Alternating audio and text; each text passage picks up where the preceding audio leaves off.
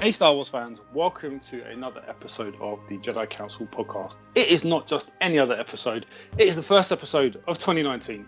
Happy New Year to you all. And also, it is a very special edition because we have got a full-on Jedi Council membership in attendance today. That's right, ladies and gentlemen. I'm, of course, your host, Alex, and this is the first time you have found us. Then thank you very much for taking the time to listen to the Jedi Council podcast. We hope to keep you entertained for the next hour and a half ish of everything and anything Star Wars.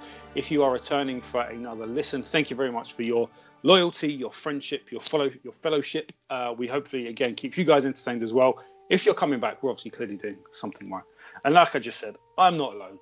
I'm here with a full-on list of Jedi Council members, and first and foremost is my good buddy and my brother in the Force, Dave. Say hello, Dave.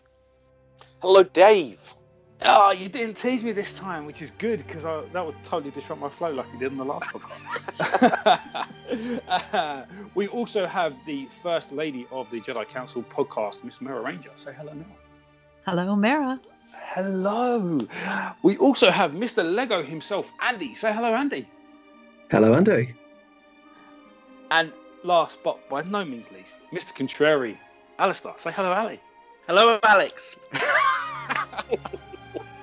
I left you last purely on purpose because I knew you was going to do that. How are we all doing? Welcome to 2019. Happy New Year to you all. Happy New Year. I was really hoping somebody was going to reply to this. Yeah. It felt like it was going to go completely flat. Mission accomplished. Absolutely. Yeah, that's the end of the podcast now. We can all turn off and go home. No. Happy New Year. Oh, Mara with her dulcet, her wonderful tones there. Again, after the last podcast where you kindly sang to us, happy birthday. Nice of you again saying Happy New Year. Hope you've all had a good Christmas or a good New Year. Hope your 2019 has started, not just the Jedi Council, but also to us listeners. Thank you very much for taking the time.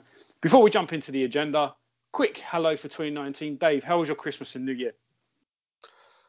Oh, brilliant. I managed to get 2 whole weeks off for Christmas and New Year, and it was lots of family, relaxation, doing Lego with my youngest. He built an awesome non-Star Wars, I'm afraid, Technic articulated lorry. It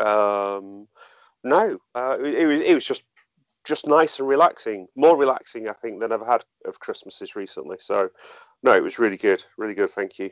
How was yours? So, yes, very good, thank you. I spent Christmas in the north of England with family up in Sheffield. The weekend before that, I spent in London with my family. And then for New Year's Eve, I flew over to Florida. I jumped on a cruise ship and was on a cruise ship around the Bahamas for 4 days. So it was a very warm, very hot New Year, which was amazing. And being at sea, which was very odd at the same time. You know, when you're in the middle of the Bahamian Sea celebrating New Year's Eve with literally nothing around you. It was quite unusual, quite nice though. But it felt really strange being at midnight and standing on deck in a pair of flip-flops, shorts and a t-shirt, rather than being in the UK in a cold 4 layers, gloves and a scarf. So for me, it was absolutely brilliant. Ali, what about yourself, mate? How was your Christmas and New Year? Yeah, pretty decent. I'm working a lot of the minutes. Actually, I work through Christmas, but I had a couple of days in Ireland with my girlfriend's family, which was very nice. And it's my birthday on Friday, so I'm going to Rome for the weekend. So that should be really nice. So awesome. Yeah, it's all good. All good. Excellent. Andy, what about you, mate? Yeah, it's been fun. It's been a while actually since I managed to get on a podcast. I've been doing all sorts of stuff. I'm now unemployed. I gave up work in the first week of December, which is quite fun. Yeah, just having a few months off. Going to try and catch up with a bit of DIY and stuff. And yeah, done a lot of travelling. Did about 1,000 miles over Christmas and New Year in total, seeing various relatives. But yeah, not really stopped at the moment. I've had some time off to have a break and not really had a break. But you know, hopefully it's all going to calm down now it's New Year. Geez, 1,000 miles, and that's just travelling around the UK. Yeah. That was in 12 days. I drove over 1,000 miles. Wow, that is both scary and impressive at the same time. I know, it's weird. And Mara, how about you? How was your Christmas and New Year? It was nice. They were both quiet, but I had unexpected days off, and that was a nice surprise. So I had 2 very long weekends and short weeks. In hindsight, I don't know if they did me any good because I was so tired going back. This week was the longest week ever. But anyway, you're very nice. Thank you. Good. Now we are all caught up with our personal lives. It's now time to jump in to our Star Wars lives. It kind of feels like it's a secret life we're hiding. We're now going to talk about something completely different, which is Star Wars. So we've got a pretty packed agenda for you guys. We've got a roundup of some news, talking about a little bit about Resistance, a little bit about the Disney and Fox deal. Apparently that's going to come to fruition this year at some point, and what that could potentially mean for Star Wars. Some news about the Disney Plus app, a little bit about Galaxy's Edge, and then we're also going to have a bit of a review of 2018. So what we mean by that, guys, is that for the last 12 months, we've obviously been trying to get as many podcasts out to you all to listen to. We're going to just have a bit of a chit-chat around our highlights of 2018 from a podcast perspective, i.e.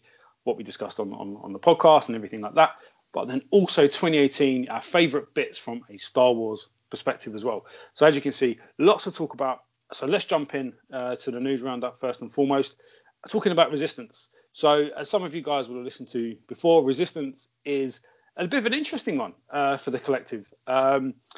It's kind of a mixture amongst the five of us. I'd probably say that's a fair assumption, guys. What do you think? The fact that, I think some of us like it more than others. Some of it's warming. It's getting a bit better. Andy, I know that when we first spoke about Resistance kind of separately, you're quite a fan of the series, right? Yeah, so I sort of went into it with an open mind, having only ever experienced watching the films with Star Wars. So yeah, still not watched Clone Wars or Rebels or anything else. And yeah, I actually thought it was pretty good. I appreciate that it's obviously aimed at a demographic which necessarily isn't us. It's possibly slightly younger. But yeah, I mean, without overthinking it and just sort of watching it for what it is, I quite enjoy it. I mean, if you said to me now, oh, what was your best moment so far? I'm not really sure, because I don't think there has been a standout moment. It's just sort of plodded along. But at the same time, I do quite enjoy it. It's a bit of light entertainment. It's not too heavy. It's a bit upbeat. It's a bit sort of twee in a way. But yeah, I think it's great. If I had a child between the ages of sort of 4 and 8, maybe, I'd certainly sit down and watch it with them, and I think they'd really enjoy it. Because the reason why I asked you in particular, knowing that you are a fan, is that obviously the news that is in and around Resistance is that it has been season 2 has been confirmed, so we're going to get another season of Resistance. Is that a good thing for you? Yeah, no, definitely. The only thing I'm hoping they do, and this is either at the end of season 1 or at the start of season 2, is to tie it in a little bit more with the story of The Force Awakens, because at the moment it's sort of sat in its own little silo, and I know it's in the sort of lead up to that film, but at the moment, yeah, it's a bit, I don't know, it's just sort of in its own little hole, for want of a better phrase. Yeah, that's an interesting one, because obviously what else has dropped from a Resistance point of view is that, as we know, in December it kind of went on a bit of a mid-season break. The trailer for the second half of season 1 also came out just a couple of days ago, if I remember correctly. And I've seen it, and I don't know if you've seen it, Andy, but yeah, it looks like the rest of season 1 is going to do exactly what you're hoping it would do. There's even clips that we see of Hux with his infamous speech from The Force Awakens, kind of in a animated version, which I'm kind of all for. I do think it brings together the series a hell of a lot more. And if we can see, I'd love to see Kylo Ren as well. Anyone who's listened to the podcast will know I'm a bit of a fanboy when it comes to Kylo Ren. With the mask, more so than without the mask, but that's a very different conversation. But I think if they're going to do that in this particular series, the rest of season 1 should be good. And who knows where they're going to be taking season 2. Ali, you're another kind of fan-ish of the Resistance. What are your thoughts on season 2 and the rest of season 1? It's a pretty big ish you've given there. Yeah, fan-ish, not quite sure. So I'm caught up on it. I've got to be honest. I did find it very, very hard going. The last episode, if you've seen it at all, and I think we can talk about it now. You see Hux, you see Leia being Leia, you see Kaz actually growing up a bit and taking orders. It felt a little bit more mature and along the lines where you'd hope to go. With season 2, of course, it's really interesting you mentioned the Hux speech, because that obviously means that we're going to go past The Force Awakens at some point in season 2, because in mid-season of 1 we know that we're going to hit that point. So it's quite interesting that clearly they're going to use Resistance as the bridge. So my personally, jury's still out. I can't say it's my favorite animation I've seen. I think storyline's still pretty weak, but it's Star Wars, so I'll keep going with it, and I'm hopeful that it'll get better. Yeah, completely agree. The fact that, we know that it's going to lead up to The Force Awakens. As we know, The Force Awakens ends as The Last Jedi begins. It will be really interesting to see if Resistance kind of gets into that territory, because, as you know, in The Last Jedi, the call was made out to support anyone of the Resistance, but nobody came to the rescue, for want of a better word. Spoiler, if you haven't seen The Last Jedi. But ultimately, it'd be really interesting to see where the story goes up to that point in time as well. Dave, have you caught up with Resistance? I know you've seen a few of the episodes, but I wasn't sure if you were fully up to speed on where we are. No, I stopped watching it episode 5. Not that I will never go back to it, but I think I've just been occupied by other TV shows, and so not yet got back to it. From what I've just heard from Ali and from yourself, I have more hope that it becomes more. But I'm in agreement with Andy to some extent that it fills a particular niche and a particular age category. I've got no issues with that whatsoever. It's for me, it's a Bob the Builder in Star Wars universe, and that's fine. I've got kids that grew up loving Bob the Builder, so it does have its place in the Star Wars universe, and it's right that Disney and Lucasfilm are trying to broaden the appeal, trying to aim at different demographics. I'm fully on board with that. It's just, for me, I can take it or leave it at this point in time. That's interesting, because I know that Mera, again, I know you saw kind of 1 or 2 episodes and you've not managed to didn't see any more. Again, are you kind of in the same boat as Dave? Haven't you caught up, or are you a little bit more caught up now? A little bit more with Dave. Honestly, I haven't had time to, even with my days off the holidays, to sit down and watch much of anything. But I did read up a little bit, and so it's nice to hear that there's a progression and then there's a growth. I mean, you do really need to start somewhere, and especially if we're meeting a certain age group or whatever, I think it's accomplished that. And it makes sense, having watched it as much as I have. I will also continue as well, like Ali. And I think what really, whatever I read, I wish I could remember off the top of my head here, that, I mean, you do have to have a place to go. So you have to start, if you want growth in any writer who starts a story has to have the ending, right? So they know where they want to go, and there's got to be a growth of the characters and a connection that we have with them. If that is happening, I hope it really does. I look forward to it more than not, but I've really got to get into it and sit down and watch it again. Yeah, no, that's completely understand. And it's interesting your point there that you made, that the writers surely have an idea where the story goes and the end in mind. It's funny because when you think of the new trilogy, that doesn't seem to be apparent. So maybe not. Who knows? Should we go there? Should we really go there, Alex? Well, I was hoping to leave The Last Jedi as one of the highlights of our 2018. Let's kind of park that conversation for now, and we'll come back to that in a little while. But yeah, so obviously the news about Resistance getting renewed, it's clearly doing something right. Otherwise, it won't be renewed for another season. And hopefully, if the trailer for the end of season 1 is anything to go by, it could be onto bigger and better things, the way things are going.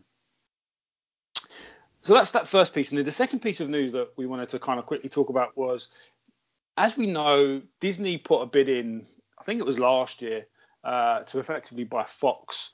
It was year before. Was it? See, that 2017. Blurs into one. 2017. Wow. There you go. So this news has been rumbling on for a while.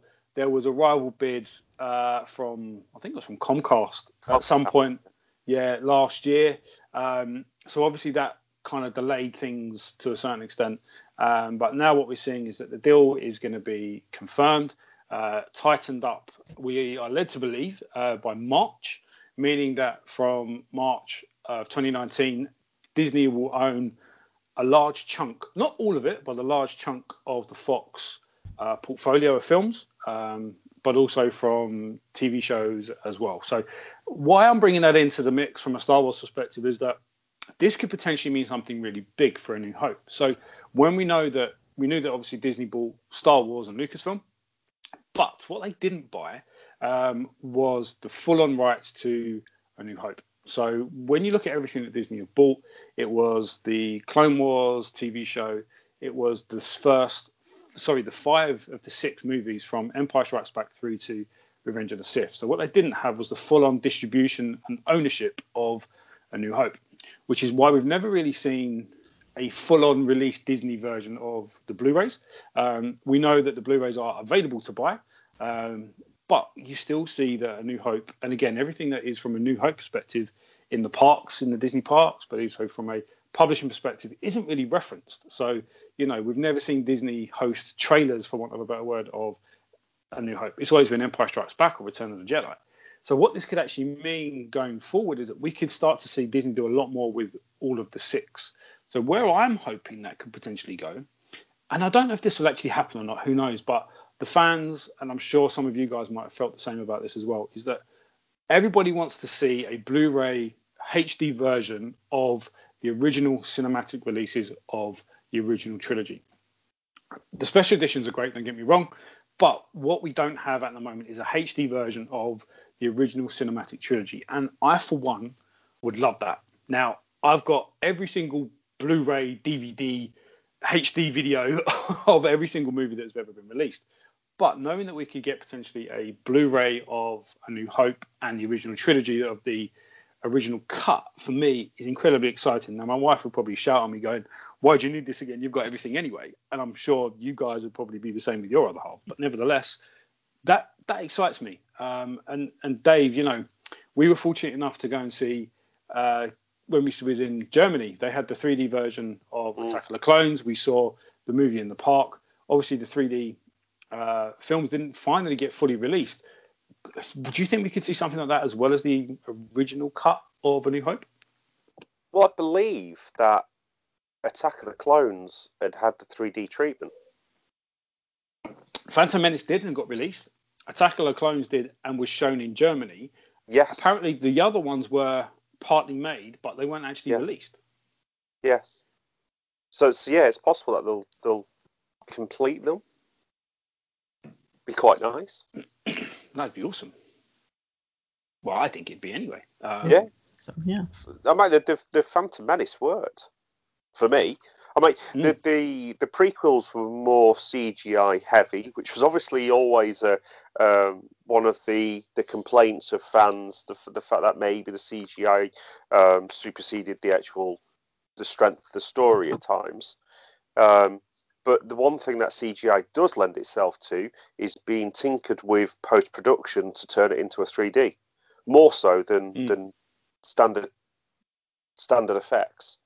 So tinkering with the prequel trilogy could be easier than tinkering with the original trilogy. But no, it would be great. It would be great. And another thing for me is the potential that the 20th Century Fox fanfare comes back to Star Wars. Yes. With the full drum roll. The full snare drum. I hadn't even thought about that. I'd love to see that.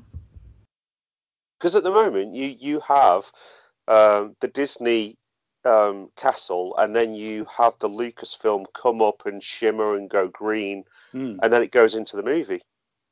But imagine if they brought it back to the cinema with the drum roll, the intro. That would be pretty cool. It's funny you say that. Because when we went to watch it in concert, and that's exactly where I was going. Yeah.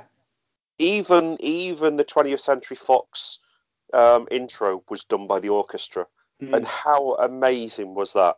The hair stood up on the back of my neck when they did that. It was amazing. Yeah. You know you're starting to watch a Star Wars film when you hear that, as daft as that sounds. No, it doesn't sound daft at all. And Daft. Darth Vader. Yeah. The question is though, if at the moment we've had Force Awakens, The Last Jedi, Solo, and Rogue One, none of them have had the 20th Century Fox intro. No. Have we as a fan base missed it? Yes. As we're yeah. Yes. The thing for me is that if we didn't have it for Rogue One and Solo, I think I would have been more accepting. But to not have it in one of the trilogy movies, or two of them as it is now, that's where I miss it the most, as weird as that might sound. No, it doesn't. I mean, Rogue One in Solo. Oh, sorry. Speaking over somebody. No, go on. I agree, Alex. I mean, Rogue One and Solo story. I mean, they're individual stories. So it to me, it was acceptable not to have that, although it would have still been nice because you associate it with that. But it was more acceptable for me than the new trilogy or the sequels. Anything Skywalker related. I don't know, because for me, Solo and Rogue One were closer to the original movies for me, much closer in their tone, and the way that they were put together. Don't get me wrong, Force Awakens, again, it had the right sentimentality of the original trilogy, but I think because Solo and Rogue One were more original stories, let's say, I think for me, I missed that intro for them too. Mm-hmm. Especially for, again, and this is purely my interpretation of this now. I see Rogue One as being the very first movie now. So it's Rogue One, then A New Hope, then Empire, and then I revert to your ordering, Alex, and jump to 1, 2, 3, then go back to number 6 as the finale. Mm-hmm. So for me, Rogue One sits as part of the original trilogy now. Yeah, You're probably not alone in that. It's funny. Even though I agree with where you're going with that, I don't know. I for some reason I always see Solo and Rogue One as key movies, but not within the story arc. Even though Rogue One finishes exactly the moment that A New Hope starts. I don't know. It isn't the story arc per se. Ali, I mean, you just said that you agree. I mean, is it the same for you? Well, I think when you say I'm going to watch Star Wars, you're talking about the Skywalker saga. When you're thinking about films, I mean, even on this podcast, I sometimes miss out 8 and 9 because I've been so used to 1 to 6 being Star Wars and the Skywalker saga. I do think people equate that more. But just to go back to your initial point, by the way, and I know you call me Mr. Contrary, I actually wouldn't want to see a super redone version of the original. It was shot on 35mm, and I like that feeling. Mm-hmm. I don't think we always have to go back to everything and make it super glamorous 4K HD. It looks great back then, and it still looks great on that. So I'm not sure. Actually, I'd watch it, but I don't think I'd buy it because actually, this is my view. Like I'm not the biggest fan of 3D films, for example. I actually prefer it when it's shot on 35mm classic cinema. I like the sound improvements, but I like that experience, and that might just be because I'm of a certain age where that's what I'm used to. But I wouldn't really be that bored. I'd like to see it in 3D, but I wouldn't be buying it or anything. I take your point, and I think maybe I didn't explain myself clearly enough, but what I meant was the original cinematic cut, but just on Blu-ray, if that makes sense. Not tidied up like the special edition, the original showing, but just on the Blu-ray format, if that makes sense. Yeah, okay. I want to jump in a little bit here, Alex, just quickly before we move on. I haven't actually seen any of the original cuts. I've only ever watched from the original trilogy. The first time I ever watched them, I think, was with my dad, and he had like a DVD box set or whatever. I think it was probably even VHS box set. But I don't think they were the original cuts. I've only ever seen, for example, like the scene with Jabba as a sort of CGI slug. I think the original cut was just a guy dressed up. Well, no, it wasn't even in it. It wasn't even in it. Yeah, it wasn't even in it. Yeah. It there you go. So, it was filmed in the original era. Yeah. But was never then added into the movie. And it was a guy who was wearing almost like a bearskin big furry coat. Like coat thing, yeah. And that's then it, yeah. And then once Return of the Jedi was done and Jabba then became the slug thing that the Hutts became, that was when they did the special edition 20 years later, and they decided to try and put in Jabba the Hutt, and so they superimposed the slug on top of the man. Mm-hmm. Yeah, I'd quite like to watch the original just to see how it was first released. So you've never seen the original, so you have never seen the wonderfulness that is in The Empire Strikes Back when Luke is driving his snowspeeder. You can see the AT-AT through the wall. You've never seen that. I'm crying right now. I'm crying. So please, can they release that on Blu-ray or whatever? And the original cuts, I'd more than happy. They did. Come on over. Wow. Well, you are in for a treat if they do get released, Andy. That is for certain. You will never see that again. The way things are with the technology and what they do with the movies these days, you will never get anything like that. I think there was even scenes where you can see the odd wire here and there from some of the You say that, but then in The Last Jedi, there was the scene in the fight with Rey and the Praetorian Guards where she was effectively stabbed. Yeah. Yeah. And then they then had to try and cover it up. And the Praetorian Guard lost his blade. Yes, it disappeared due to the editing. Yeah, but that was released that way. You know, when you look at what was done in the original trilogy, there was glaring editing issues that were still released and put in the cinema and loved and adored by the fans. It's not like The Last Jedi was re-released 6 months later with that cut out type thing. If that makes sense. They were perfect. In the purest form, they were perfect. Absolutely, Mara, absolutely. And that kind of takes us on to the next topic of conversation from a news perspective is Disney recently announced that obviously we know that the new streaming app Disney Plus is coming. What they have announced is that they will not be making Star Wars movies purely for the Disney Plus app. Now, I had never even thought that they would, personally. Yeah. So this announcement both kind of surprised me a little bit because I didn't expect them to, but it also made me happy because if you think of the budget that would only be allowed, for want of a better word, on a streaming app, you're not going to get hundreds of millions of pounds and dollars worth of budget to make a film.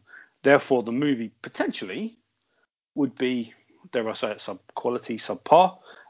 Whereas when you look at the Mandalorian TV show that will be on the Disney Plus streaming app, it's got a decent budget, but there's no way near it will be the amount of money that's thrown in to make Episode 9, for example. So for me, that kind of made me happy. And Ali, how do you feel about it? Are you glad that we're not going to be seeing that level of film on the streaming app? Do you think Star Wars should just stick to the main cinematic screen? I do. I do think that, but I do think, we are now, 11 and a bit months away from the next Star Wars film and nothing else has been announced. The Rian Johnson trilogy, Rian Johnson, has gone away completely. There's no way that DB Weiss is working on the other trilogy at the minute because obviously Game of Thrones finishes in April. They'll be editing that right now. So we actually don't know what the future for film and Star Wars is at all right now. There's no sequel to Solo. There's no Boba Fett film. No one's heard if there's going to be any other side projects. So it's a slightly concerning time. I mean, I know it's great that there will be really fantastic live action programs happening on the Disney Plus channel. But right now, we don't know what's happening with Star Wars and movies going forward at all. Yeah. Does that worry you? Yeah, I'd say so, because if you want to create a real quality Star Wars film, as we've kind of discussed before, the storyboard should be done by now. It should have been announced. Pre-production should be happening right now. If you look at the amount of time we've got for the current film, it's on a 2-year schedule. That's what you need to do a good Star Wars film. And if you want to bring one out in December 2020, or where is it? Where's the announcement? Where's the director? Where's the casting? Nothing's happening. Yeah. Do you think this could be linked into the Bob Iger announcement recently, where he said they're going to just completely slow down on everything and anything Star Wars?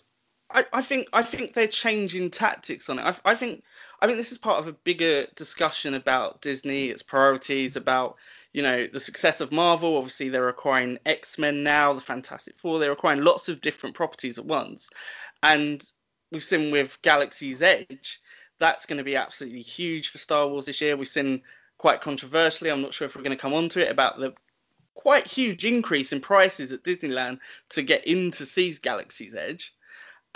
It does seem to me that it's a very odd time for Star Wars. It hasn't made the money in the toys. It hasn't made the money in the cinema. Resistance has been lukewarm. So I obviously there's a plan. Obviously something's happening, but there's going to have to be some huge announcements at Celebration in a few weeks, months' time, to really satisfy us and know what exactly is going on out there.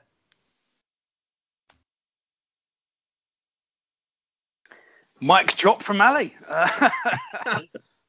All very hush hush. Yeah, You've missed ranting, right? Absolutely, yeah. This is what is great about getting everybody on a podcast, because we all come from it at a different angle. Ali, you raised some incredibly valid points there, mate. You know, that because nothing has been announced, it is both interesting and worrying from a certain point of view. Mara, do you kind of share the same concerns as Ali? Yes. Yeah, I really agree with Ali. It's quiet. It's, what's happening? I mean, before we had this, should I call it a barrage of media and information, and I agree with Ali. I'm with him on this one. It's a little bit too quiet. I mean, I just do want to clarify the fact that there is obviously great things going along with, you know, the Clone Wars coming back, with the live action. I mean, I'm finding what's happening in the comic series incredibly intriguing right now. And I think at some point it would be really good to talk about the Vader comic and what's happened there. So there's lots of good stuff happening. But when we're talking purely on the cinematic universe, it does seem to me that Solo has shaken their confidence somewhat in their planning has changed because of it. Well, it's sad that it's actually Solo that did that and not The Last Jedi. It wasn't Solo, was it? No. Solo wasn't the cause. Solo became the effect, not the cause. True. And it's really too bad. Yeah. I agree, but it's the financial impact of Solo, which means that they're rethinking any kind of side project. Yeah. I'd agree with that. Mm-hmm. And I think it leads back to the interesting conversation that we've previously had. And Dave, you know, we've kind of echoed each other's feelings on this. It isn't the volume of Star Wars that's the problem. It's the quality that counts. Yes. You know, if they brought out a Star Wars movie once a year, or if they went down the path of Marvel and did 2 or 3, as long as the quality measures the quantity. Mm-hmm. You know, we don't want to see subpar Star Wars. Again, I don't want to bring this up, but we saw it with The Last Jedi. And it's kind of created where we are now. And, you know, the way you mentioned it there, it's the effect. Solo has suffered badly because of its, you know, its sins of the father, if you want to go down that route. Yes. Solo is an amazing film. I've seen it like 3 or 4 times on Blu-ray since I've had it. And it keeps getting better. There's small things that I see on a regular basis. I'm thinking, yes, this is done so well. But now we're kind of seeing Disney, Lucasfilm change their tact in the way they do things, which, you know, it could be for the better. Who knows? But nevertheless, the fact that we aren't getting the regular information. Yes, we have Celebration in April. We also have D23 in August. So D23 is the Disney fan convention where they always make massive announcements of what's going on. So I fully expect, if not in April, then most definitely in August, for something to happen We've even got Comic-Con in July like we do every year. So knowing we have these 3 kind of tentpole events of the year definitely from a Star Wars perspective anyway, I'm hoping we get a little bit more. But again, the kind of looping that back round to the news story on the Disney Plus, I'm glad that we're not going to get subpar movies. Some Netflix films are decent, but they are never the production quality that you want to see in the cinema, which is where I think Star Wars belongs. Andy, what do you think? I was just going to say, actually, Alex, I completely agree with you. I think for me, and this again goes back to the fact that with me not watching Rebels, etc., Star Wars for me is the big screen. It's a big event. It's going to the cinema. It's having the full surround sound, the massive screen, the hugely immersive experience of when the yellow scroll sort of disappears and the camera pans, and then you get a ship come in and it just vibrates the cinema. You just think, oh, this is amazing. I don't think you'd get that with a film just released for home video. I wouldn't say home video. It's not really home video anymore. Netflix or streaming or whatever. You don't. It just doesn't have that same big cinematic effect. So I think, my ideal would be that they sort of stick to the cinema for the big films, and then series like The Mandalorian, etc., and all the sort of animations around that. Do what they like with those, TV streaming or whatever. But yeah, stick to the cinema for the big films. That would be my preference. Yeah, completely agree. Dave, I know you've jumped in a little bit, but again, you're a fan of the TV shows, which you obviously see on the small screen, fan of the movies, which you see on the big screen. How would you feel if Disney decided to bring out a movie of Boba Fett on the streaming app that you can only access on your laptop? Well, Yes. I'm torn because I'd like to see that story, but I wouldn't like to see that story compromised. And to take your point, the fact that there has been good films on both Amazon and Netflix that have been done by those channels. They've been very well scripted. They've had some good actors in them. They've been well put together from the perspective of the production, generally from the production. But they're not big budget. They don't have the CGI. They don't have the special effects. They don't have the vistas that you tend to get that are reserved for the big screen. So,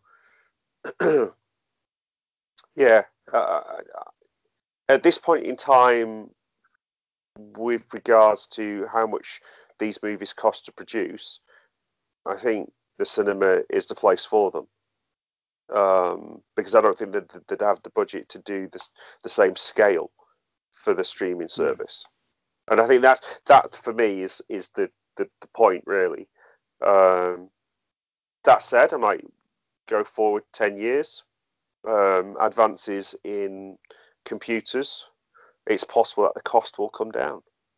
And maybe that is something that they could explore in the future. Because you wouldn't even have seen some of the TV shows that you do see on the likes of Netflix, such as The Expanse, Altered Carbon.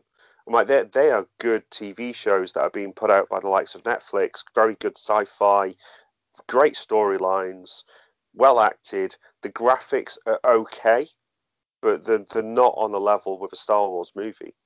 But give it 10 years of advances in computing, and maybe they will be able to produce that quality on a better budget. You don't know. And again, without Disney telling us anything, who is going to know? But I do think you have to look at the numbers behind it as well. So, people may not like The Last Jedi, and DVD sales aren't necessarily the best indicator, but it's still sold double what Solo is because people don't think of Solo as being a main Star Wars film. If you're just a casual collector and you want to finish off your set, you might buy The Last Jedi, but you don't buy Solo. And I think that's a problem for Disney, and perhaps one that we didn't see coming either. That there is an appetite for main trilogy.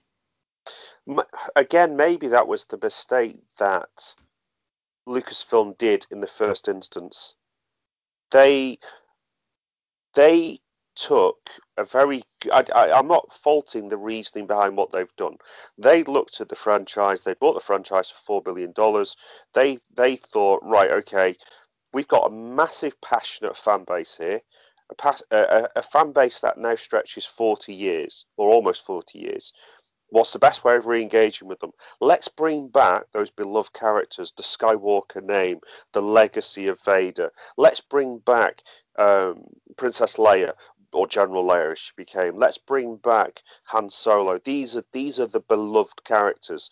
These are the ones that will bring people back to the box office. And I totally understand why they did that, because they had to try and re-engage with a marketplace that was nervous around Disney acquiring Star Wars. So I fully get that.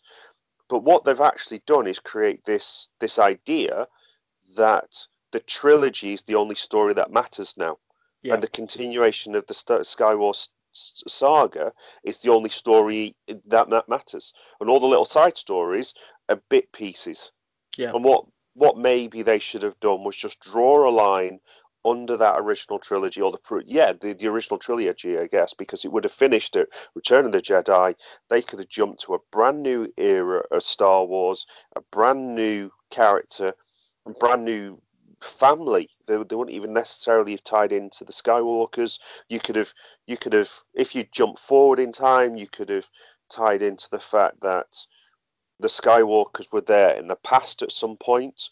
You could even have redone the entirety of The Last Jedi and The Force Awakens, but without the Skywalker legacy in there.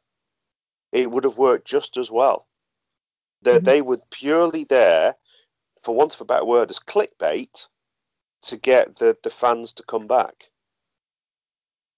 And maybe if they'd not done that... Maybe if they'd not done that, Solo would have done better at the box office. Rogue One would have done better. Yeah, but just to go back to, and I know DVD sales are not the best because we probably all use streaming services to watch films as well now. But if you look at the USA, which is obviously the big market for DVDs, Star Wars Last Jedi finished 10th last year. Can you imagine another time where a Star Wars film of the main trilogy wasn't number one, or at least in the top 3? Solo, 21st biggest selling. There is a problem out there with the Star Wars brand that people just aren't buying it. And I don't understand how you solve that without having an absolutely amazing film in December. It's funny you say that, because one of my friends who... he isn't a nerd by any stretch of the imagination. He just general conversation. He obviously knows that I'm a huge Star Wars fan, and he said to me completely seriously, "I don't understand why you still like Star Wars. It's pretty much dead, isn't it?" Ooh. So this is somebody who isn't as into the fan base as we are. He isn't a huge cinema goer or anything like that. So for the casual person who, I know this is only one person, but nevertheless, it's the way that it was kind of positioned as it's pretty much dead. Now, but if you look in the press, Alex, it's been pretty negative all year. And if you were a casual fan, you would assume that it's a fan group that's tearing itself apart, that doesn't like its film, that causes actors to come off social media. You would think that it is absolutely imploding. And despite the fact that actually, on the ground, it's some of the best times with some of the best content that's coming out in other forms. See, that's it. From a mainstream media, mainstream information, if you want to call it that, Star Wars is it's on the ropes. You know, if this was a Rocky film, we would be in like round 11. Rocky would be getting the absolute kicked out of him, or punched out of him, I should say. And it doesn't look good for our hero. But we have the 12th round, which is Star Wars Episode 9. And dare we say it, and I think we've echoed this in the past on the previous podcast, but that will make or break the cinematic universe from a Star Wars perspective. And that, it's scary, because I feel sorry for J.J. Abrams. And again, we've said this before. If he gets it wrong, I don't think he will, by the way. If he gets it wrong, he's going to get crucified. Yet, again, sins of the father, it shouldn't be him that gets crucified. It should be Rian Johnson. Sorry, again, I'm going off on one about The Last Jedi. But if that film hadn't been handled so badly, Star Wars... From a certain point of view. From a certain point of view. The film, the scenario, the fan base, the franchise that is Star Wars wouldn't have been in the position it is now, arguably. No, I totally agree. But then, like I said, if they'd not gone back to the same family, if they'd not gone back to the continuation of the story, they probably wouldn't be in this problem. Agree. And I understand why they did it. But the more I've looked at it, the more I thought that was their biggest mistake. Following on from that point, Dave, you know that I don't want to get into this too detailedly because it would be detailedly. Is that even a word? It is now. No, it is now. We make this is something we can talk about on a future podcast. It's a Brummy word. Possibly. But you know, I've mentioned before about having only recently, in the last sort of 2 to 3 months, watching the new. Mm-hmm. They were in obviously a very, very different style. Christopher Nolan directing, very, very different style to the previous Batman films, Batman Forever, Batman Returns, etc., etc. They roll a little bit camp, though. Yeah, but they were to be fair. But he took it in a new direction, which I thought was phenomenal. I still think there's an opening for someone to do that with Star Wars. Now, whether it would be my preference, whether it would be someone like Nolan to take a really strong character like Vader and sort of go a proper side story, really develop the character, make some Certificate 12 or even 15 rate movies with some proper violence and really show Vader unleashing hell. That would be my preference. But like the 5 minutes at the end that we get in Rogue One. Exactly. So I mean, we have that, but in between that, you've got him becoming Vader at the end of Episode 3, and then in the cinematic universe, at least, the next we see of him, he's in 20 years. Exactly. You've got a huge time period to play with there. I think there's so much material that is left to be discovered in the Star Wars universe, even with existing characters. The problem is, though, Andy, is that people thought that about Solo. But it was another Star Wars film, very similar. Didn't find an audience, and this goes back to Dave's point, is that because they went back to that well so early of Skywalker saga, it's tainted the whole thing for everyone. I think you'd be much more interested in finding what happened to Zola, Vader, Obi-Wan if they hadn't done these films, and you hadn't seen, so this has happened in Clone Wars, this has happened. Yeah. And then you get this weird problem of that perception of this is where it goes and this is how it happens, and if it doesn't go that way, you get a lot of angry people. Yeah. And it's so you've almost, by revisiting the original characters, even if they're handled well, and to be honest, I'm now thinking that none of them have been handled well. Even looking back at what they did with Han Solo in the first movie, or the 7th movie, he became the deadbeat, abandoned dad who walked away from his family when things went a little bit wrong. And that, again, he I don't know. In a way, when you watch Solo, the standalone Solo movie now, that was closer to the original Han Solo character. The happy-go-lucky, the optimist, but the realist. The guy who thinks he can do anything because he's got that edge, and he'll test that edge. Whereas what you saw with the Force Awakens, and maybe this is a case of your heroes grow up and they grow old, but we saw Han Solo grown old, bitter, and jaded. I would argue in the fact that he's not exactly the most positive person in New Hope. Let's be honest. He is in his own ability. There's a difference between being cocky but being an optimist. He's optimistic about himself because he's cocky, but his actual mood, his actual kind of personality, he's quite selfish and negative. You know, like when they go on the Death Star and he's like, oh, the only reason why he rescues Leia isn't because he's a nice guy, it's because there's money. And that's not being an optimist, that's being greedy. But then at the very end of the movie, he's redeemed, if you want to call it that. Yeah. But at that point, he comes back, puts himself on the line for no reason, because he had a clean escape then, and instead he came back and blew Vader out so that Luke could take the shot.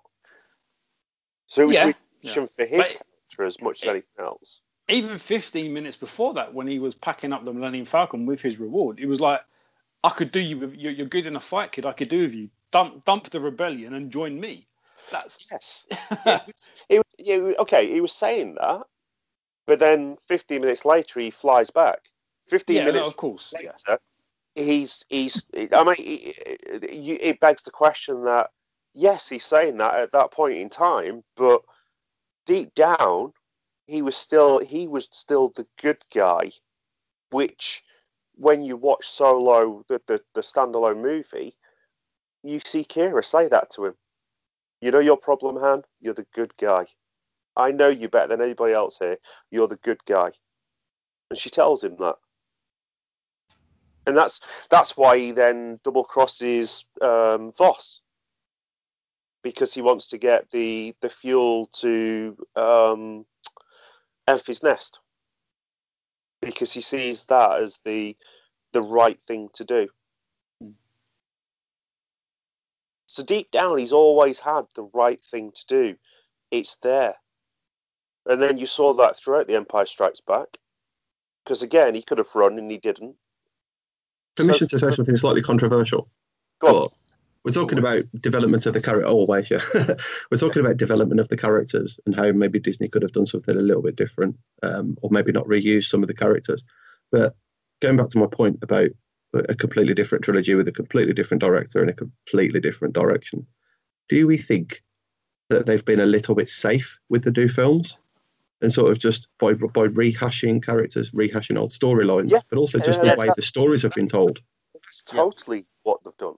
Because they've tried to re-engage with this original fan base. That's what I was saying. That they chose to continue the Skywalker story because they knew that there was money to be made in that.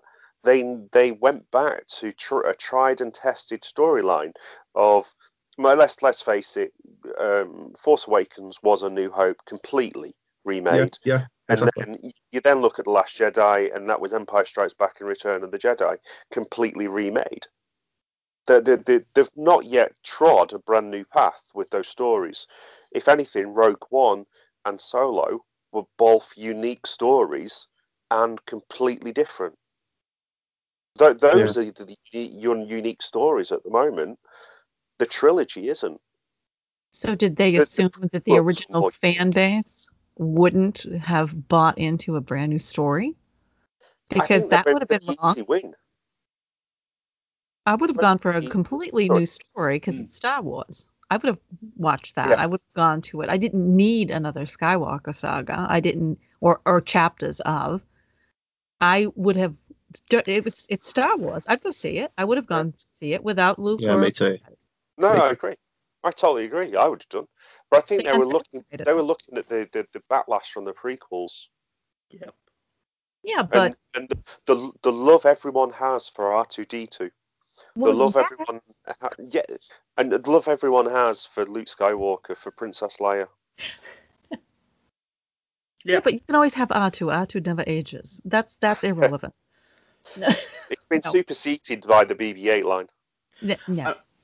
I mean, I agree with you 100%, Dave, and I think I've been saying about moving it forward for a long time. The only thing, of course, was that they were in a unique position because of age to bring Luke, Leia, and Han back, which maybe in 10 years' time they couldn't have done. Well, we know they couldn't have done because of what happened to Carrie Fisher. Mm-hmm. So they did have a really difficult decision. I think they made the wrong one, but I can see why they made it. But what they could have done was set up a brand new storyline elsewhere, and done what they've now done with regards to Solo and Rogue One, and used the original characters again anyway. Yeah, true. just use them as standalone movies. Yep, agree with that. And like I said, I can understand why they did it. I totally understand why they did it. It was the easiest way to capitalise upon their £4 billion investment, $4 billion investment.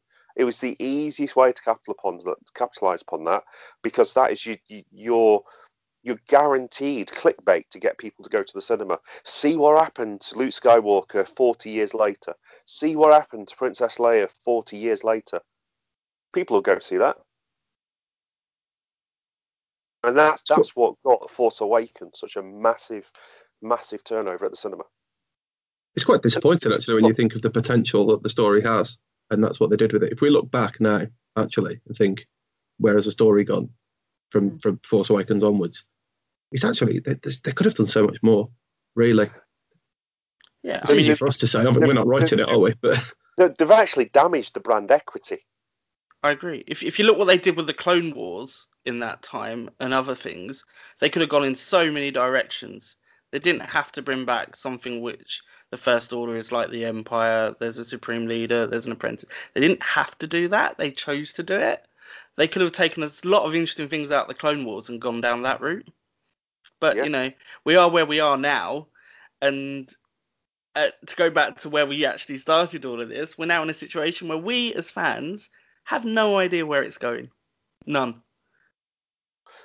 The worrying thing is, I'm not certain Lucasfilm does neither at this point in time. But the argument to that is, if the fans are not exactly happy with where they've taken it, some aren't, obviously. If we don't know where it's going because nothing's been announced, do we not think that that's a good thing? Because if they're going to, dare I call it, reboot, I don't like using that word when it comes to Star Wars, but if they rethink, reanalyze, and re-educate themselves, that's got to be a good thing. But does that mean 2 or 3 years without another film? Probably. I'd have to wait that long if it was going to be an absolute stonking film, though. I'd wait. Yeah, to your point, Ellie, absolutely. If there's been nothing released, there's nothing announced. We haven't heard any rumours. The only thing that they have announced is that the Cassian Andor show is going to start filming later on in the year. But that's not a movie. To your point, a movie takes 2 years, really, if it's done well. That's going to be 2 years. So we're easily looking. Yeah, we're looking at 2021 at the earliest, in my mind, for the next Star Wars film. I mean, you might not be, and that might be a problem. Well, I think you've also got directors and producers who are a little bit nervous around the Star Wars franchise at the moment. Yeah, I agree with that. Do they want to do a movie? Give it to Ron Howard. Let him run with it. Yeah, if you were Christopher Nolan, you would touch Star Wars. No, someone needs to get Nolan on the phone and sell it to him. But with his reputation, and it takes 3 or 4 years for a Nolan film, no one's going to give him that amount of control, and he doesn't need his reputation damaged. He's done the best superhero trilogy. He's done some of the best films. Why would you do it? Yeah, that's true. That is true. It's a risk. It would be a risk. Yeah. Ron Howard produced one of the best movies of the last 5 years with Solo. For me. He did, but look at it on the other side. For me, it was just another Star Wars film. There was nothing particularly different about it. It didn't really go in a different direction, did it? I don't know. Maybe that's part of the problem. It's the same old. But it was a brand new story, but you knew ultimately where it would lead to. But I mean, in terms of the way it was filmed and the style of it and stuff like that, it wasn't particularly different. You're saying tonally it wasn't gritty, or? Yeah, that's what I mean. That's what I think they should do. Yeah. I really do. But then take it off in a random direction.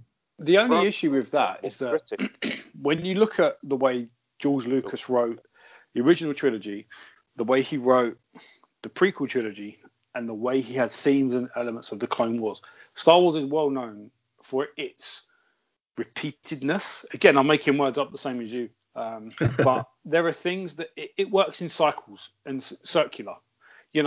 We have the kids, the apprentice, the bad guy, the good guy, the false, the dark, the light. That happened in the original trilogy. It was then not almost the same, but there were elements that cycled itself in the prequel trilogy and all the way through Clone Wars. To a certain extent, in Rebels, we have Kanan, we have Ezra, Master Apprentice, who are working for the good guys trying to beat the bad guys.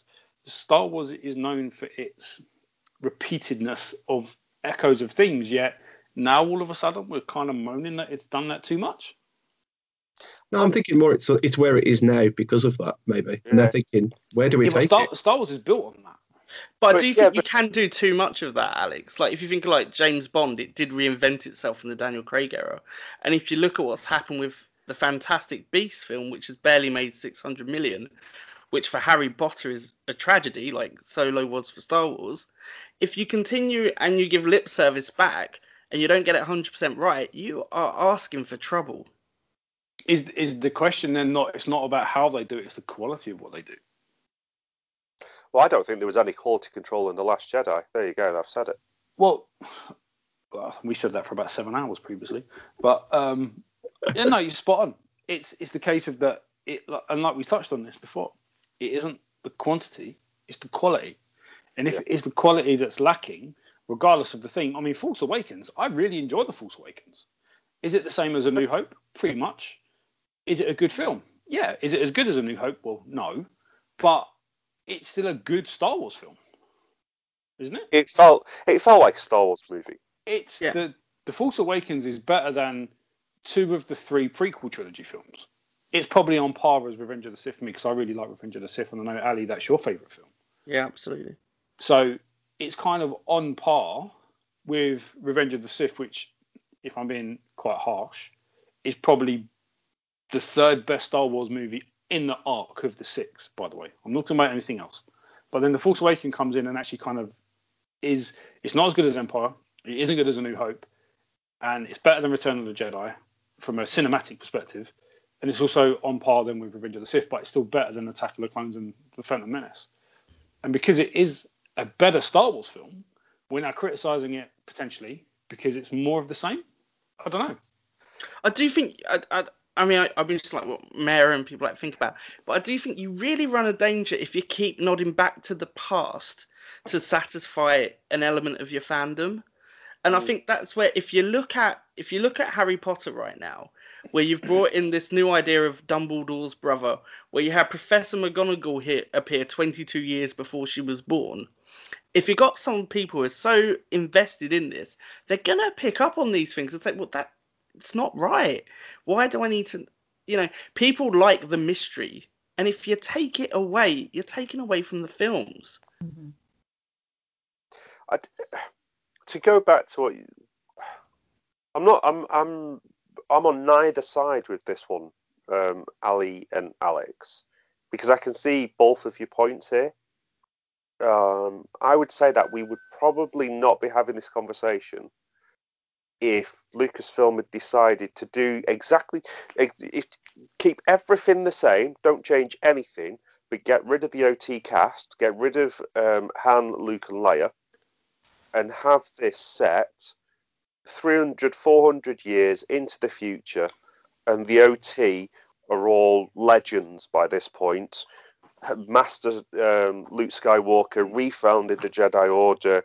The Jedi Order had stood for another 200-300 years, and then the First Order had come back. I would say that we would not be debating this now. I agree. See your point. I agree. I agree with that as well. But I agree with the fact that, with myself, obviously, that we wouldn't have been having. I agree with myself.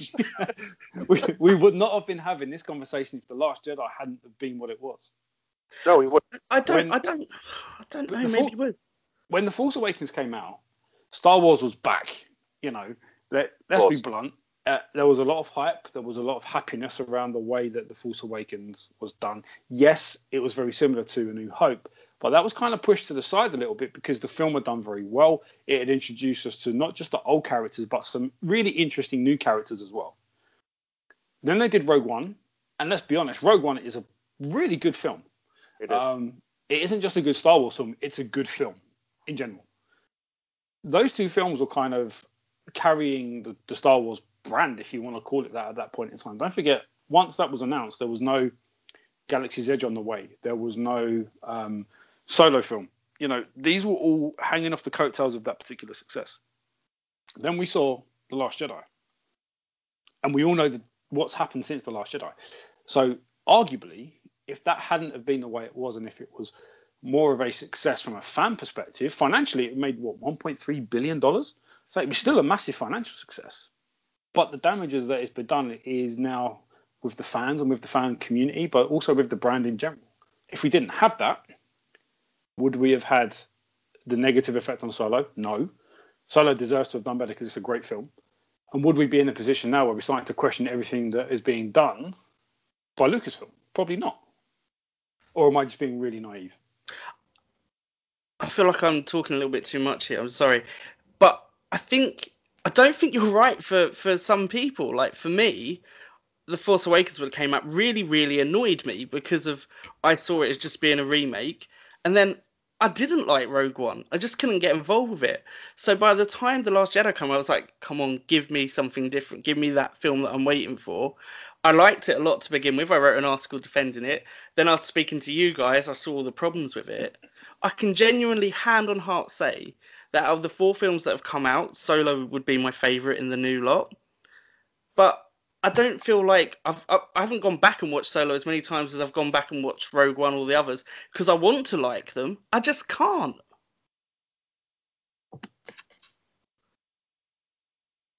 And you've just killed the conversation. Thank you for that. Okay, one more thing on this. I know we're really labouring the point, but I was talking to my dad recently about this. Now, my dad is not a huge Star Wars fan. He likes it. And I went to the cinema with him to see The Force Awakens. He walked out. He was very disappointed in The Force Awakens because he basically said, "It's a New Hope. What have they done?" Started ranting about it. Me too. Yeah. I think I did to begin with, actually. And then when I watched it again, and it grew on me a lot. But he saw it as a rehash. He didn't then bother to go and see Rogue One. I did ask him. I said, "Oh, do you want to come and see Rogue One with me?" He went, "Nah, I can't be bothered. It sounds like a bit of a niche one." I thought, okay, fair enough. The Last Jedi, we went to the cinema to see that, and he hated it. He thought, again, it was just a rehash of Empire and can't think of it. Episode 6. Return of the Jedi. Return of the Jedi, that's the one. A rehash of 5 and 6, basically. I had a conversation with him a couple of weeks ago, and I said, "Do you want to come and see Episode 9 when it comes out?" He went, "Nah, I'll just wait for it to come out and be free on Sky." And I thought, okay, so that's just one man in his 50s who sort of half watches Star Wars. And I think that's possibly the market that's going to cost them quite a bit of money. Because I there's know so many people like that as well. I know people like that. That doesn't surprise me. He hasn't seen Solo as well. He didn't see Solo. Sorry, that was the other one I missed out. He wasn't bothered about Solo. He said, "Well, I can't be bothered." So it's almost turned him off in a way. So, kind of jumping back to the comment that I mentioned that my friend made Star Wars is dead. Maybe that's true. Yeah, it resonated with me, actually. I meant to say it earlier, but yeah. I really hope not, because that means this podcast will be finished. And I really enjoy talking to you guys. It's not dead, but I think it goes back to Dave's point that there's a reboot needed and a recalibration and a rethinking about what is it to be engaging with Star Wars fans. Maybe through Galaxy's Edge, you're going to have a whole new generation who've watched Resistance, then go and see it, and then go back and watch the films and find something in it. We don't know. But all we know right now is that toy sales are down. We don't know what happens in films, but there's a lot of good content coming out in other media forms. The comics and the stories, the novels, fantastic. Brilliant. Fantastic. Yeah, exactly. But then we saw this during the dark years, where indeed the dark times. Yeah, where Timothy Zahn brought out the original Thrawn trilogy, that just kick-started an entire renaissance of novels and comics. Yeah, and then Disney decided to ignore the lot of them. And I'm not saying that was the right move or not. I mean, it was it's all their property and they can do what they want with it. I think in a way, part of what they did was a little bit dismissive of the artists who'd produced all that work, as well as the fans that had continued to buy into Star Wars during that period. And I think that was possibly a mistake by Lucasfilm. Which is why we've seen them reintroduce elements of it, such as Thrawn into Rebels, etc.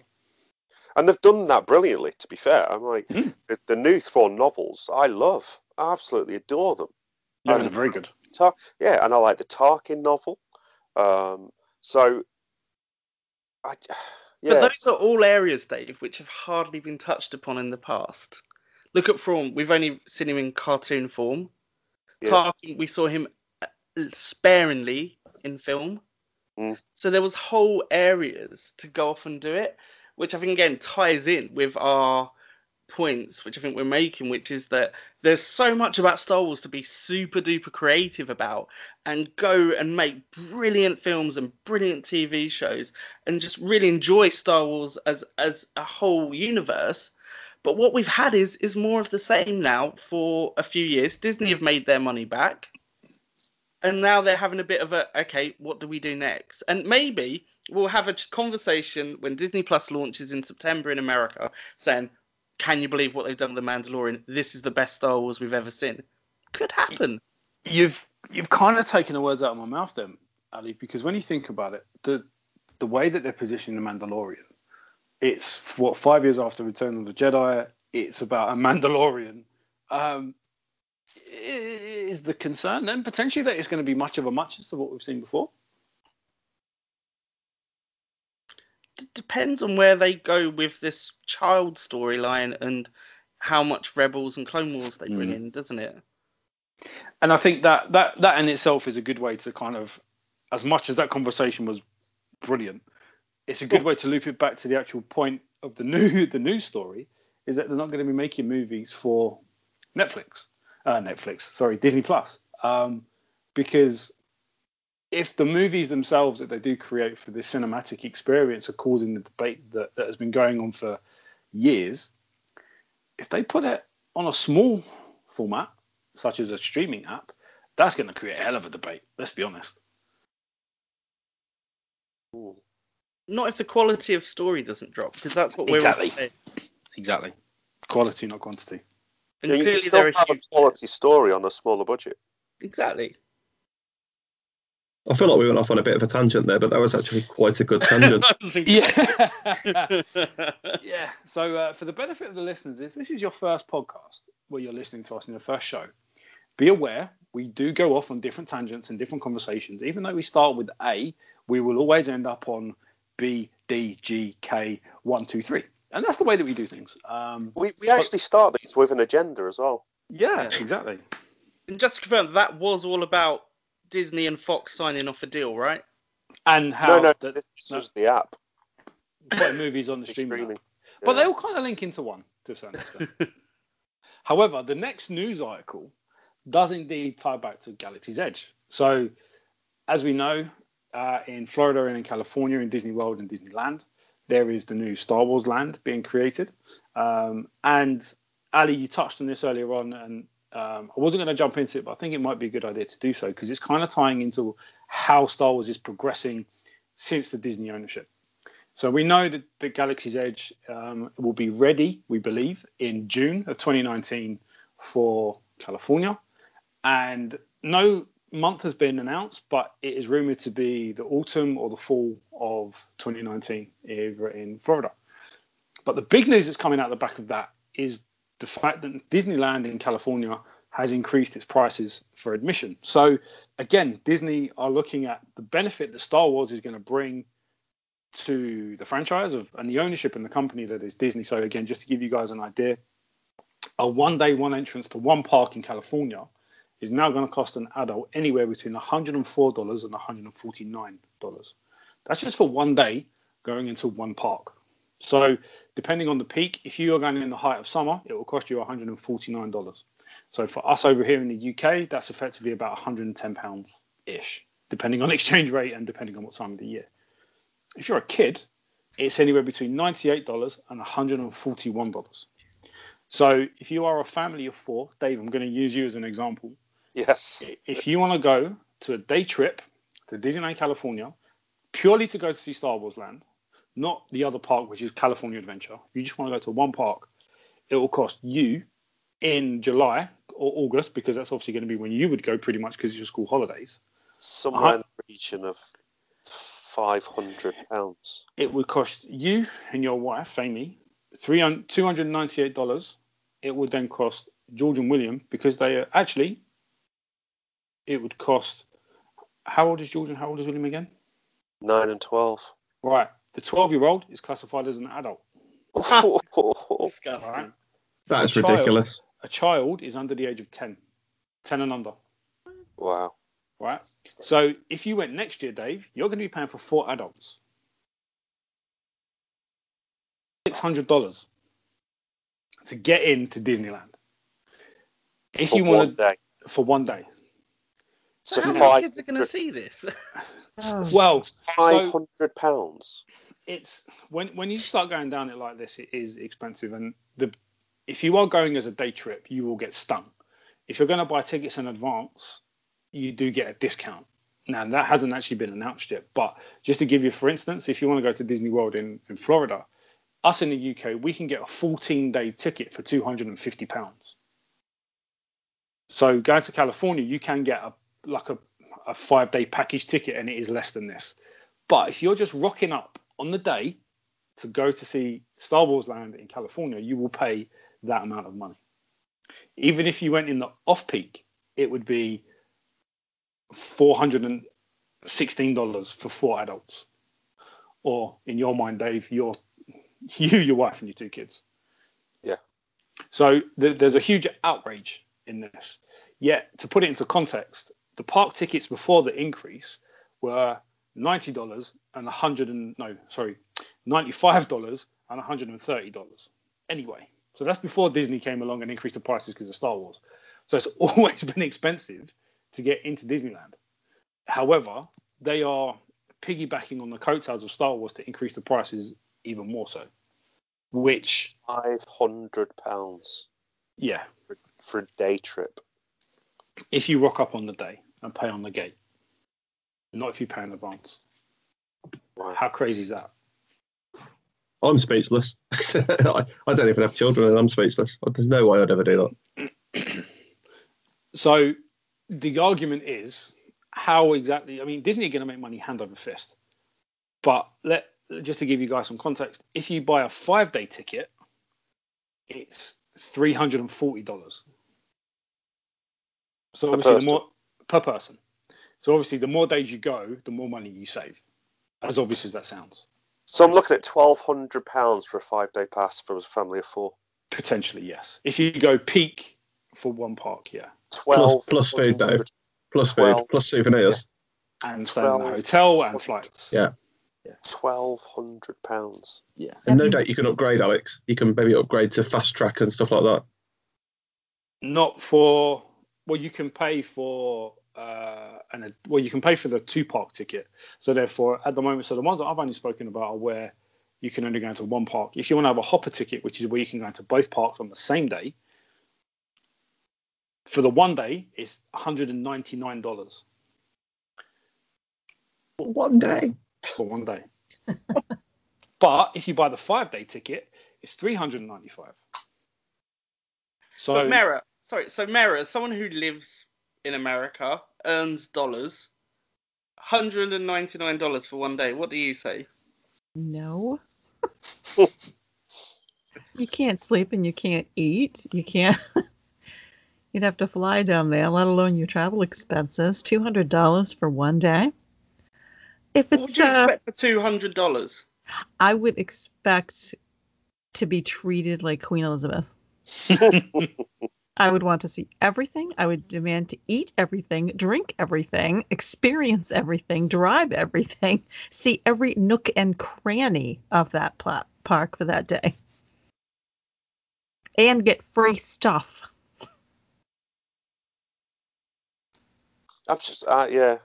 I mean, that's just, yeah. Is that there's enough people that will pay it? Absolutely. They've obviously They will done see it. their cost benefit analysis. But it Yeah. just means that a whole load of kids are priced out of what could be an absolutely amazing childhood memory. Yeah, but look what they spend in the U.S. anyway. They'll buy it. They'll do it. I'm different. I mean, I budget, and I want to experience it 1 day. Yes. So maybe I will. Maybe I'll do the 5 or something. I do want to experience it someday. But there are people that will lay down money for this. They'll charge up their credit cards. They will make second mortgages on their houses if they don't have one already, because that's just what we do here. I don't know how it is over there, but it's, rack up that. We're not as bad. People still do. Seriously. So I've got a reasonably good job, and I get a reasonably good amount of money for that job. Yeah. But that hurts a lot, because I'm already looking at flights and accommodation. I'm probably already looking at somewhere in the region of $2,000 to $3,000 just for flights and accommodation. Yeah. And then you add on top of that another $1,000 just to get into the parks. Yeah. So I'm now looking at a $5,000 to $6,000 holiday. If I buy well, if I buy cheap, if I get good flights, if I get good accommodation, that's not if I'm really pushing out the boat and going for the good stuff. That's if I'm going budget. You have to take the kids out of school to get a good deal. That makes the difference. My wife works in school. Oh, well, there you go. My wife's a qualified teacher. She doesn't teach these days. She's classroom support, but she still works in school. She's still bound by the school holidays. Mm-hmm. Yeah, but that's only 5 days as well, Dave. You're not going to fly all that distance for 5 days and I know. See, they'll want to do other things. They want to go to university, Orlando. They want to go see NASA. So just to kind of jump in, that this is purely for California, by the way. So the difference is that most Brits, and I'm generalizing massively here, but I'm going to do it anyway. Most Brits that go to Disney will go to Florida. Yeah, I'd agree. The flight time is shorter. It's maybe 8 hours, 9 hours at a push. Obviously, going to LA, it's 12 hours. So again, the flight time is shorter. Florida is also cheaper than California. So again, like I touched on earlier on, if you're buying a 14-day ticket, us over here in the UK, you can get into Disney World for £250 to £300 for 14 days. So when you average that out, it's what, 40 quid a day, which is a lot more reasonable than 200 a day. And that's a hopper ticket. So that means you can go from Animal Kingdom to Magic Kingdom to Hollywood Studios to Epcot all in one day. In Florida, I think the most access to a Star Wars park for us Brits anyway will be in Disney World in Florida, because it's cheaper and it's closer, and you also get more bang for your buck. The uniqueness, and this is me being a Disney fan, by the way, guys, this is taking me out of Star Wars in general. As a Disney fan, you go to California because it is the first park ever. It's very unique. Even though it has similarities to the other parks all over the world, it is still quite unique because it is the first park that Walt Disney ever built. That is the draw. That is the attraction to going there. But for the most part, Brits in particular would go to Florida, like I said. Americans, I know that I've spoken to many Americans that live in both Florida and California and go to the parks. Generally speaking, the locals will be the ones that will benefit the most because they will buy an annual pass, which is like $800, but you get a whole year for $800. Yet, arguably, you're looking at paying $200 for one day. So you do the maths. You buy an annual pass, you can go all year round, or you buy $200, you can go for one day. Take your pick. So that is where I think the access to the Star Wars land for most fans in the UK and probably Europe in general actually would be in Florida. For Americans, depending on your point of view, I know a lot of Americans like to drive on holiday. It's probably cheaper than actually flying, and a lot of the Americans that I've spoken to and that I know kind of drive. That's the standard thing. I've met people from New York who drive to Florida. Yeah, and it's like, cheaper. Yeah, because it's cheaper than flying. Plus, you can have your comforts, right? Yeah. And Mara, again, I don't want to speak on your behalf, but would you, if you was ever going to Florida, would you think of flying or would you look at driving? Depends on the year, the time of year too. But really, I've been pricing tickets just because I like to dream. It's cost me more to fly Midwest than it would be overseas right now. Wow. Which is crazy. It would cost me probably a couple $100 more to go to, say, Tulsa, Oklahoma, than it would be for me to see you guys in London. Crazy. Wow. Wow. There's also Alex. Of course, we're going to be getting a mini Star Wars land in Europe, in Paris. So it'll be interesting to see what they do with those prices as well. I mean, I know we're talking 2-3 years away here, maybe longer.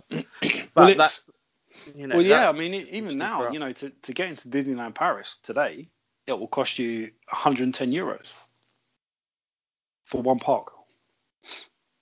And let alone when Star Wars, because obviously what they're doing, they're going to build a mini Star Wars, a mini Marvel, and a mini Frozen land in Disneyland Paris, which means more attractions, which means more money. So therefore, you can easily see the ticket price going up to 150 euros, which, because the pound and the euro is pretty much 1 for 1, that's almost 150 pounds as well. But again, it's the attraction of having Star Wars stuff, and that, to your point earlier on, Ali, that will make a hell of a lot more new fans, because you might have people that go along who aren't necessarily Star Wars fans. They go to Disney World because they go on holiday. They walk into Galaxy's Edge. They get immersed into this new universe that, if what happens, as we're led to believe, when you go to Galaxy's Edge, you actually become part of the Star Wars universe.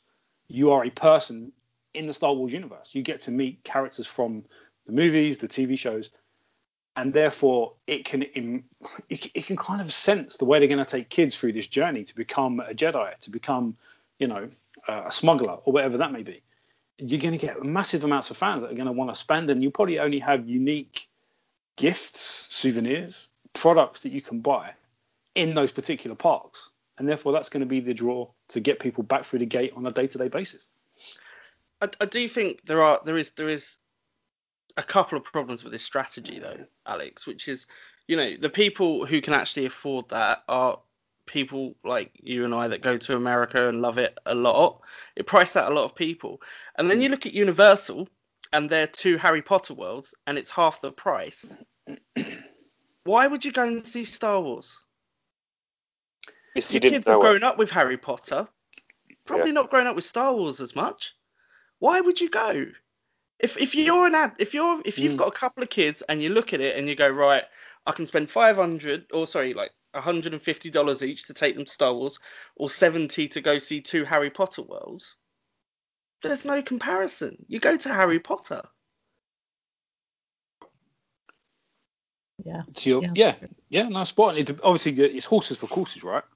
So they're targeting the people like you and I, who admittedly will go, but half of those people have been so annoyed with The Last Jedi, they'll walk out that as much as they did Solo. Yeah. There's also, Ali, exactly the same comparison. Do you remember my rant about Lego, sort of late summer of last year, where the Hogwarts castle was the same price as roughly the same price as the new Cloud City set, and it was, I think it was double the pieces. More than double, I think, the pieces. So it seems like if it's Star Wars, it's just double the price. And what sold better? I mean, I'm not buying for kids, but I see a lot of Lego Star Wars around in shops, but I don't see as much Harry Potter. What's selling more right now? Yeah. I do feel I'm taking this down a really negative podcast, and I'm really sorry about that. That's right. From a dad of a family of 4, I'm now thinking we'll probably never go to Disneyland. Probably never go. We just need our friends at Disney to throw us some free tickets. That's what we need to do, And if I lived closer, you could stay with me. Yes, thank you. Yeah, Mara, up in Maine. That's so good, isn't it? Yes. How dare you? Yeah, unbelievable. What are you doing up there? Mary, you need to move further south, Mary. That's what you need to do. Yeah, the Sunshine State's calling. I'll rent a luxury van and I'll drive you all down. How's that? You can get a massive RV, take a road trip, and we'll see. What's it, about 1,000 miles? Oh, probably, yeah. Just go right down 95, straight shot, boom. More, yeah, that would be. And the petrol is so cheap out there at the moment. So I know it's not compared to previous years, but compared to us Brits, the cost for petrol is so cheap. It has gone down. Yeah. Yeah. So I coming back from Florida myself recently, where I was fortunate enough to have a Mustang hire car. It cost me £22 to fill up a Mustang. I nearly had a heart attack. If I tried to fill up a Mustang of that caliber in the UK, it cost me about £100. That's how crazy it is. But we are taking this up on a way different tangent to what it should do. As always. As always. Da, da, da, da, da, da. And we're back. But where I was going to go with the other piece of news from the Galaxy's Edge is that they are having 2 special beers. So if you can afford to go there and you can actually get there, you can get some really good beer that is being made purely for the Galaxy's Edge. Now, I'm hoping they change the name of the actual beers because they sound really dull. Galaxy's Edge Ale. That's a little bit generic for my liking. Give me something like an Alderaan Ale. That'd be pretty Smuggler's Snap. Exactly. There you go. So therefore, you having these unique things, and like I touched on earlier, that that's going to be the draw of Galaxy's Edge. But whether or not you get the ability to go is a very different conversation entirely. We just on the theme of beer. There's a brewery in Manchester, or Safe Manchester, Stockport, who have done Star Wars themed beers in the past. Most recently it was last year, and they did a Dark Vader. Love it. Did you manage to get hold of some, Dave? I didn't at the time. I didn't find out about it until after they'd stopped serving it. Ah, I was gutted. Yeah, it was a red ale from the dark side. oh, excellent, even better. I bet it was tasty. But it was. I bet it was on the dark side a little bit, yeah. Just as a complete aside, they also did Magnum IPA, the Pint of Thrones, Robo Hop, and Yippee IPA. Oh, that's fantastic. I wonder if the lawyers at Disney and Fox are happy with this. It might be why they don't do them anymore. I doubt they're officially licensed, but you never know. Yeah. In fact, it was Yippee IA Mother Hopper. As a huge Die Hard fan, I love that. That is brilliant. Alex had the bleep machine ready then.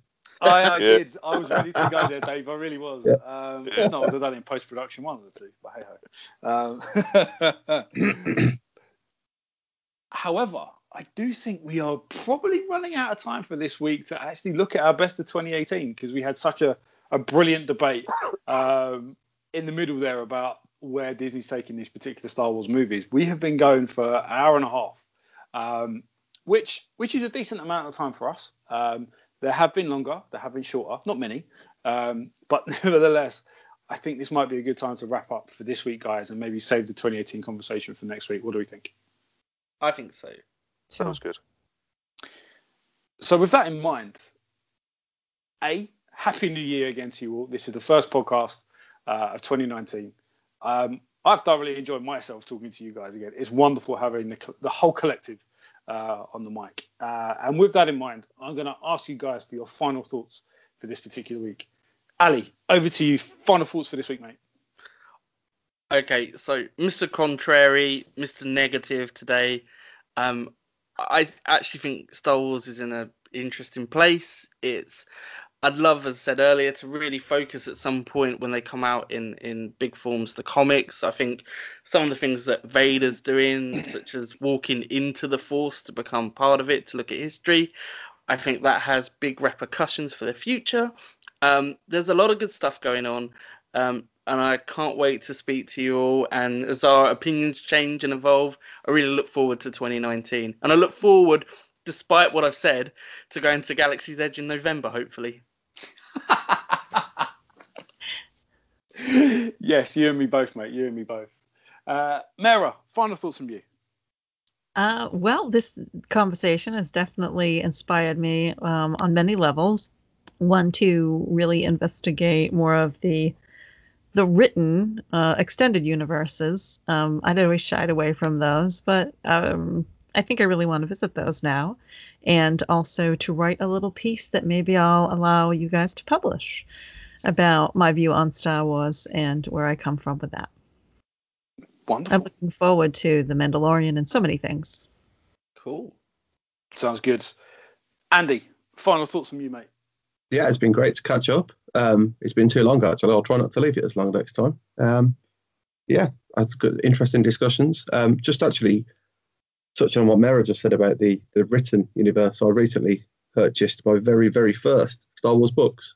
A couple of weeks ago, I bought the Chuck Wendig series, the 3 Aftermath trilogy. Aftermath trilogy. So I've just about to start the first one of those. So I'll let you know what I think of those. Got nothing to compare it to because, like I say, this is my first ever Star Wars book. I'm about 10 pages in at the moment, to be fair, and then I like to do something. But it's good. I'm enjoying it. Awesome. And last but by no means least, Dave, final thoughts from you. I'm torn now. Lots of great things to look forward to. Mandalorian, the Disney app to see where that goes and what other TV shows start being announced. The Cassian Andor TV show, Clone Wars is coming back this year. Lots of great things to look forward to. But then I'm also nervous. I'm nervous around what will happen with the movies going forwards. So that's became such a big part of our podcast today. I'd not actually considered it to that length. So to be part of the conversation where we're debating it, it was great, but it makes me nervous.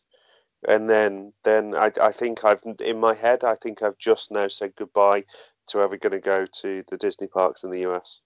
I'd never thought I'd actually do that, but yes, I think I've just shut that door in my head.